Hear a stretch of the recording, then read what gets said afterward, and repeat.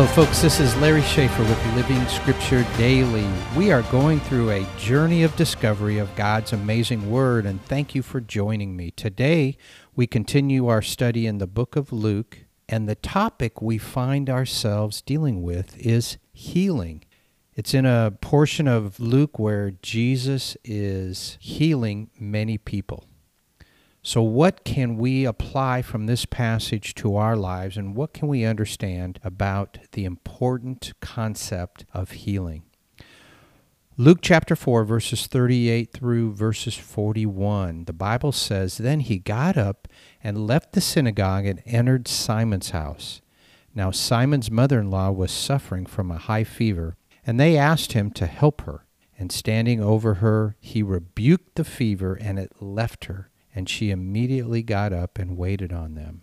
While the sun was setting, all those who had any who were sick with various diseases brought them to him. And laying his hands on each one of them, he was healing them." So here's what's happening with Jesus while he's in the city of Capernaum. Within approximately a 24-hour period of time, three key things happen. First of all, he publicly casts out a demon in the synagogue.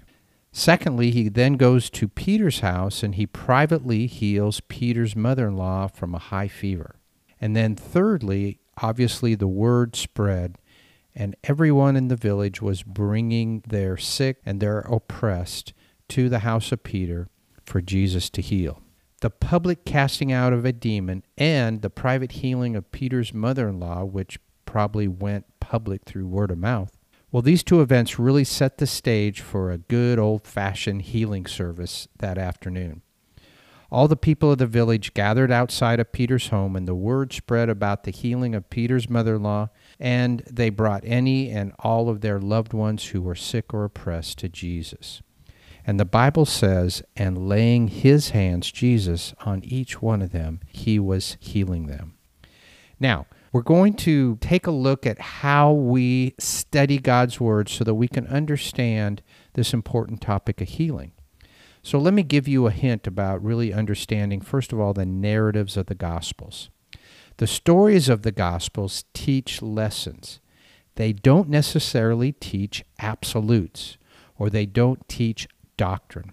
This is confusing to some people, and some people, quite frankly, really disagree with it. As an example, here's a mistake that some make when they view narratives as absolutes. In this story, Jesus healed everyone from the village of all diseases and infirmities and oppression. Therefore, the absolute could be Jesus will heal everyone who asks. But my point is, this story does not create an absolute. Some people prefer to embrace these stories and claim absolutes. You know, there's certain TV preachers that will proclaim that Jesus wants to heal everyone, and then as proof of that, they read these verses about Jesus healing everyone. This is actually a misuse of the Bible and of the principles of sound interpretation. Now, I do believe in healing. There's no doubt. I'll talk about that in a moment. But to understand the Bible correctly, we should realize that certain parts give lessons and others give absolutes. For example, the Ten Commandments are absolutes, but the narrative account of the Exodus provides lessons. When Jesus teaches, he provides absolutes. He provides doctrine, clarity. But the narratives or the stories of Jesus, they provide lessons. Another example, Proverbs contains absolutes. They contain principles of doctrine. The stories of Solomon's life, who authored much of Proverbs, in 2 Samuel, these stories contain lessons. Lastly, the epistles of the apostles, they contain teaching and absolutes, but the stories of the apostles in the book of Acts, they contain lessons. So we must be very clear when we are reading the Bible. Are we reading absolutes, directives, doctrine, or are we reading stories that provide lessons? And we must apply the lessons carefully. Additionally, there are absolutes that are true for us spiritually, but are not yet fully true physically. For example, Paul teaches an absolute truth by saying that spiritually we are holy and blameless before him. He also teaches that as long as we have this fleshly body, we are going to sin. That's from Ephesians 1 and also Romans 7. Spiritually, we are holy and blameless, but practically, as long as we are on this earth, we will still physically sin. A strange story that I heard recently about healing. I recently heard a pastor tell of a strange experience he encountered regarding the false view of healing that some Christians have. He was visiting some family in a town where he didn't live, and some friends of his family, knowing he was a pastor, asked him to go to the hospital and visit with an elderly man who was close to death. He agreed. When he entered the hospital room, he found an elderly man in the hospital bed, wheezing and fighting for every breath. His family was surrounding his bed, but the oddest thing was happening. They were all joking and laughing. The pastor described the scene as extremely awkward, strange, and very uncomfortable to him. As the pastor began to interact with the family, he discovered that they all believed that their father would be miraculously healed. Their view of Jesus was that he always heals when we pray. They felt they needed to laugh and enjoy this time because it would reveal to God how strong their faith was.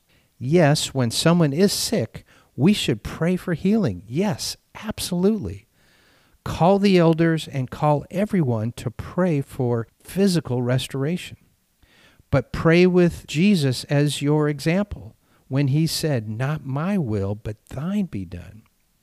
Spiritually, when we are in Christ, we will not die. That is absolutely true. But physically, we will die, and therefore sickness, illness, and suffering are a part of our earthly existence. Finally, the pastor took the older son out in the hallway and reasoned with him, and he said, "Your father is about to die, and your family needs to say goodbye. If you don't, he could die while you guys are literally telling jokes." Fortunately, the son took it to heart and led the family to grieve and to say goodbye to the father before he passed. Well, as I mentioned earlier, I absolutely believe that God heals today. He heals today as well as he has healed in the past, and he certainly will heal in the future. We all know of miraculous healings, and we have heard stories from reliable sources about God healing. But that doesn't mean that we can boldly claim, as application of this story in the gospel, that Jesus will heal everyone all the time. So next time, there's much more to talk about. We'll dig deeper into the fulfillment of prophetic healing as we find in Isaiah 53. But in the meantime, Father, as Paul said, while we are in the body, we groan because we long to be clothed with the body that is guaranteed to us in heaven. We long for our physical bodies to be fully redeemed the way that you have already redeemed our souls. This longing reminds us that our true home is in heaven.